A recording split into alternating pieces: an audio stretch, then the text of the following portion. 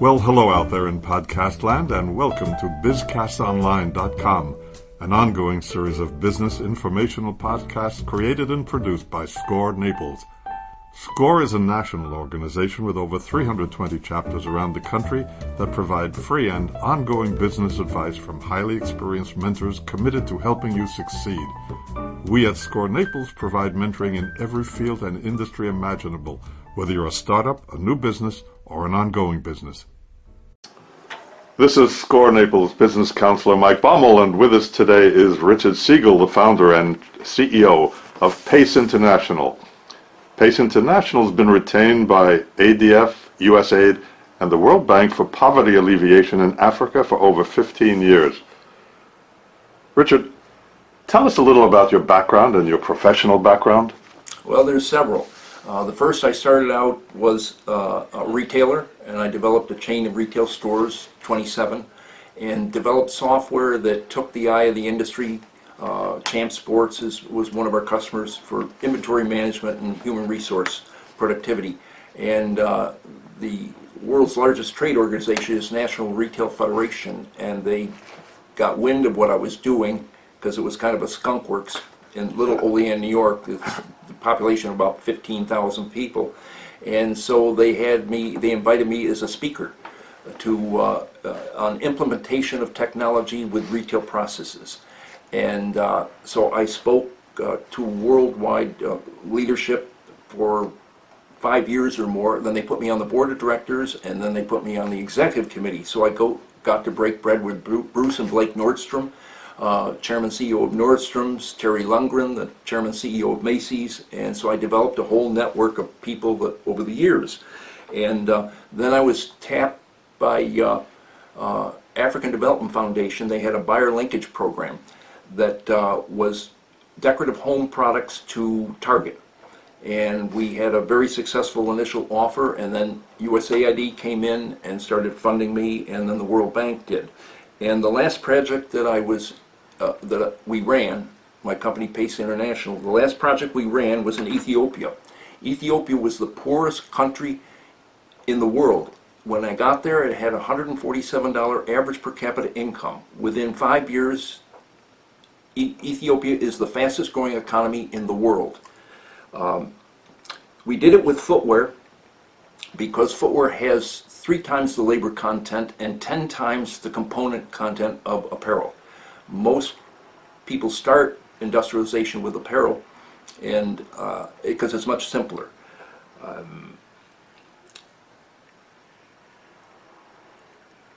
When I started the project in Ethiopia, Africa had never exported a pair of shoes to the United States, and the pundits all said, I'm wasting my time, that'll never happen, Africa will never export footwear to the United States, particularly Ethiopia. Within a year, we had millions of dollars of footwear on the water coming to the United States. And within 5 years, we had a $2 billion foreign direct investment from a producer in China into Ethiopia. And that just took their economy to the stars. The U.S. State Department cited this program as the most successful export program of manufactured goods Africa has ever had. 4 countries have now invited PACE to replicate this footwear production export program. Ghana, which the election is just on Wednesday, and we think that the opposition party that we are in favor of will be in power. We'll know more today. Nigeria, Dominican Republic, and Haiti have invited us to replicate that program. The goal of my company is to graduate all third world countries to second world or emerging nation status. If you went back 30 years, planet Earth had 6 billion people, 4.5 billion of which lived in third world countries. Fast forward to today, you have 6.5 billion people on planet Earth and only 1 billion living in third world countries. So that is my goal before I go. The greatest challenges we had, I'll say the donor mentality. By donor I mean USAID, World Bank. They are very producer-centric, not customer-centric, and they want Americans to buy products from African poor because they're poor. And that will be what I call a pity purchase, and you'll get maybe 1% of the population. If you want the bulk of the population buying goods made in third world countries, you have to have competitive products. The pricing must be right, the deliveries must be on time, and if third world countries want to compete, they have to be customer centric, because the customer will find somebody who will please them if they don't. The second challenge is the donor community focuses on agriculture. And between planting and picking, there is no work. You don't need a team of people to have the sun rise and the rains to come. And in the case of Ethiopia and Ghana, every 3 years there's a drought, so there goes the factory. And if you study world wealth, which I have, 5 years in the Industrial Revolution created more wealth than 2,000 years of farming. So it's value added, taking raw materials that the country has and turn them into finished product that builds wealth.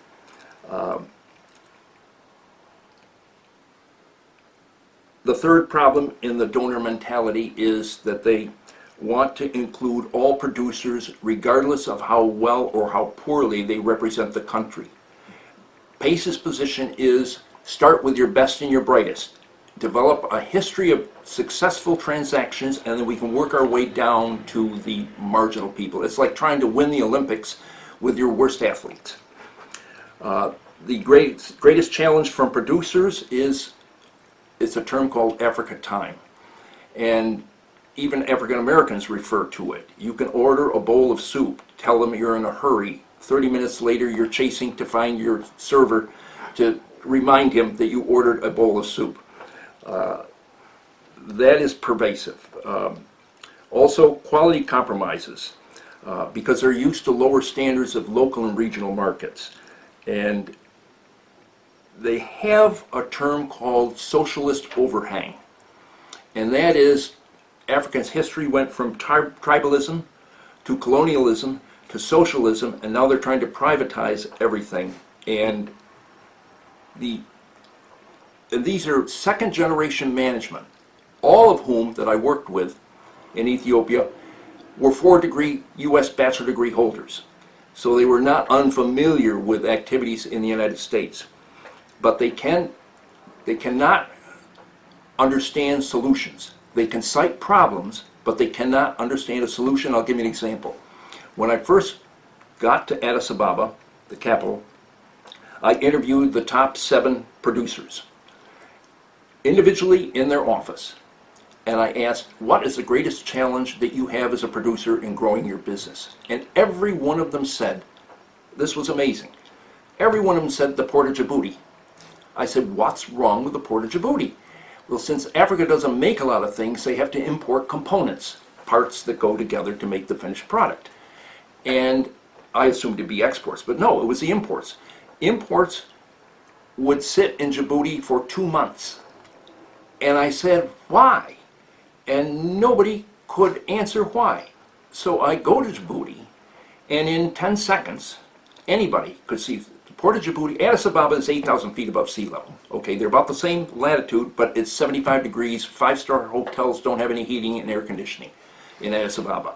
Djibouti is at sea level on the Red Sea. It's 120 degrees in the peak of the day. So the workers do not work, they sit under trees, and they chew on chat, which is a hallucinogen.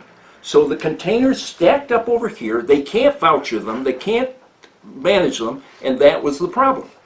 So I said, why don't we open a dry port just east of Addis Ababa, a lot of space, beautiful temperature, and get everything out of Djibouti, and then you can go through the paperwork and voucher everything into it. So it took 2 months down to 2 days. But here, bachelor degree holders that have lived in Ethiopia, spent time in the United States, couldn't figure out a solution. And I ran into this in Tanzania, I ran it into Ghana, Rwanda, and Ethiopia. And it's called socialist overhang. So that's the greatest problems there. Our greatest success story in the 15 years was Ethiopia, which I described. Our goal is to graduate all third world countries to emerging market status And one of our advantages is, as director on the Executive Committee of National Retail Federation, I was long-term contacts with the chairman and CEOs of all the footwear producers, all the department stores. So I had a network very well established over decades that I could go and I could see any buyer. They would, because the chairman and the CEO says, I want you to meet, and he's got some good products here. So we also have a very senior network in China of producers. So we have two models. One is bringing a producer from China over like we did in Ethiopia.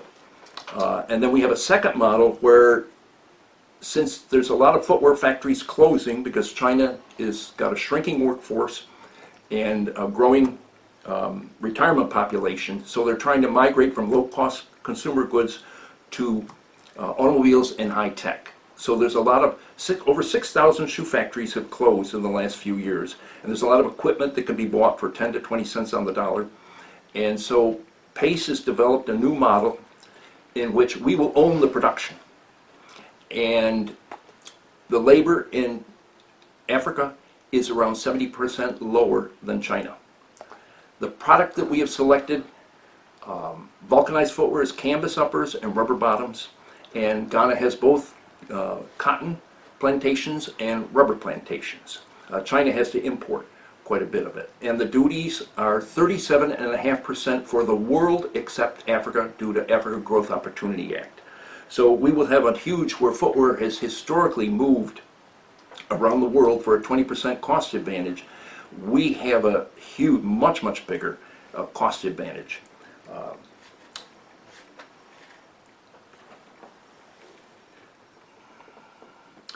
We are working with a company called Saffron.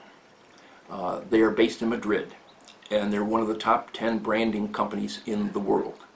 And they branded 3 countries and the City of London, UK. And I've met with the most senior general manager of North and Central America, and he is very excited. We want to create a brand or a sub-brand of products made in third world countries according to our standards, which are, we start workers out at double the pay, and they have the opportunity to double that, so 4 times prevailing wages. We will have certain working conditions, and we can license this to, providing they provide that same kind of compensation. And we're going to take this brand, call it Brand X, and in some cases it's like Gore-Tex or Vibram. So you could have a Timberland boot, but it has Gore-Tex in it. The customers know what that is, the value that brings. So it could be a Timberland boot with Pace or Brand X, meaning it was made in third world countries to very high standards. We want to take that brand and go to Oprah Winfrey, Bono, Bill Gates, Warren Buffett, and all the Hollywood celebrities with a history of advocacy, and then go on the media for free and drive customers into stores in an incredible way. Alfredo Frail is the general manager of Saffron. He said this would be the most powerful marketing program in the world. And so we can drive employment. So we have both the supply side and the demand side. And here is a fellow that has been, I've known him for years, Bob Campbell. He is a primary supplier to both Walmart and Target of vulcanized footwear. And he has looked at our samples and said they're the best quality in the world and the best prices, and he will place orders in any factory under our management up to capacity. So we have a customer that can fill up day one the factory. For investors, we are looking for one model where we are bringing a producer from China over. We're looking at about a $550,000 investment. For the second model, where Pace will own production, we are looking for about $3.2 million. And the return on investment, we have a full-blown business plan. By year 5, in that year alone, the ROI would be 170%. For a 10-year span, it'd be 1,216% return on investment. This is a very low risk.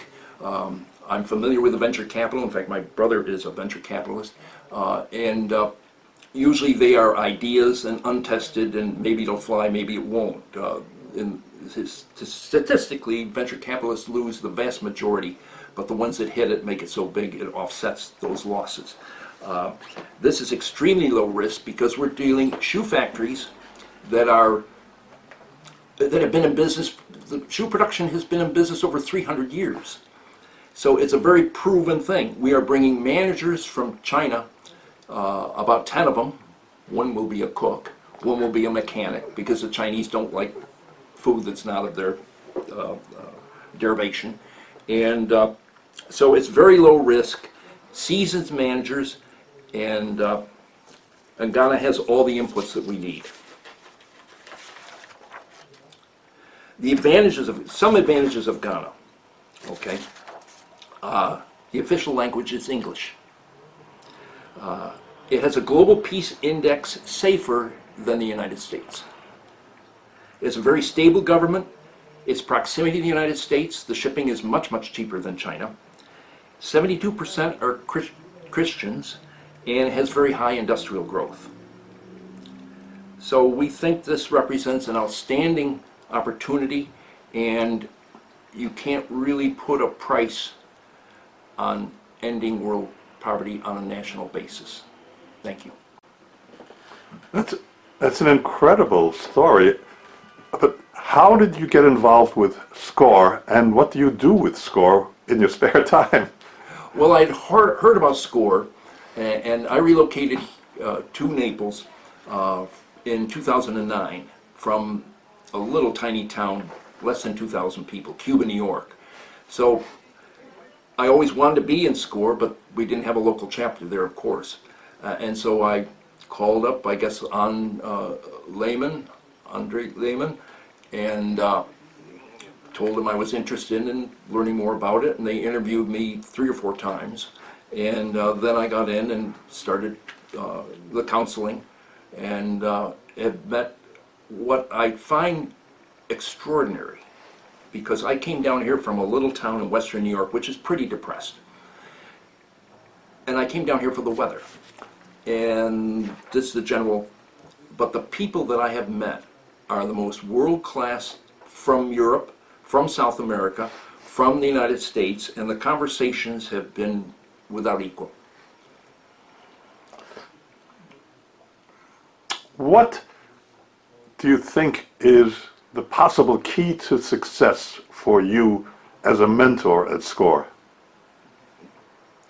I think first is understanding the client's needs and then evaluating their strengths and limitations. A lot of people have a dream of owning their own business or starting up a business. 70% of new startups don't make it to year 5. And so they have to understand, some of them you show a business plan to and they go, no way, I'm not going to write 60 pages of all of that. So I guess they have to know what they're getting into, and a small startup entrepreneur wears many hats: financial, real estate, human resource, banking, and they don't understand how many hats they have to wear and what it takes. So a lot of times I'll start out by trying to talk them out of it. And if there's fire in the belly, then we go forward. And you have to watch out, they're not bending the ranch and they have little kids and all of a sudden they've gone through their resources, and so it's a very serious proposition. Are there any success stories that you've had at SCORE that you can talk about? Yes, there was several. One was in foods, one was in art, and those would be the most prominent. But I know SCORE, my understanding is SCORE Naples is number 2 in the country. But 360 some chapters. That's my understanding. So that speaks to the, and we have a snowbird population here. So half or more of the counselors are not here for a good chunk of the year. Have you been involved at all with any of the electronic counseling, email counseling, or do you just do person-to-person individual counseling? I do person-to-person, and I've never done it with email. I don't think it would be good to do it with email. I'm a member of Turnaround Management Association, TMA, and I've done turnarounds in which we never filed bankruptcy. It was restructuring, not reorganization. So everybody got paid except the lawyers and the accountants that when you file bankruptcy, you grab the money first. Is there one particular thought you would like to leave our audience with regarding SCORE and the work of PACE?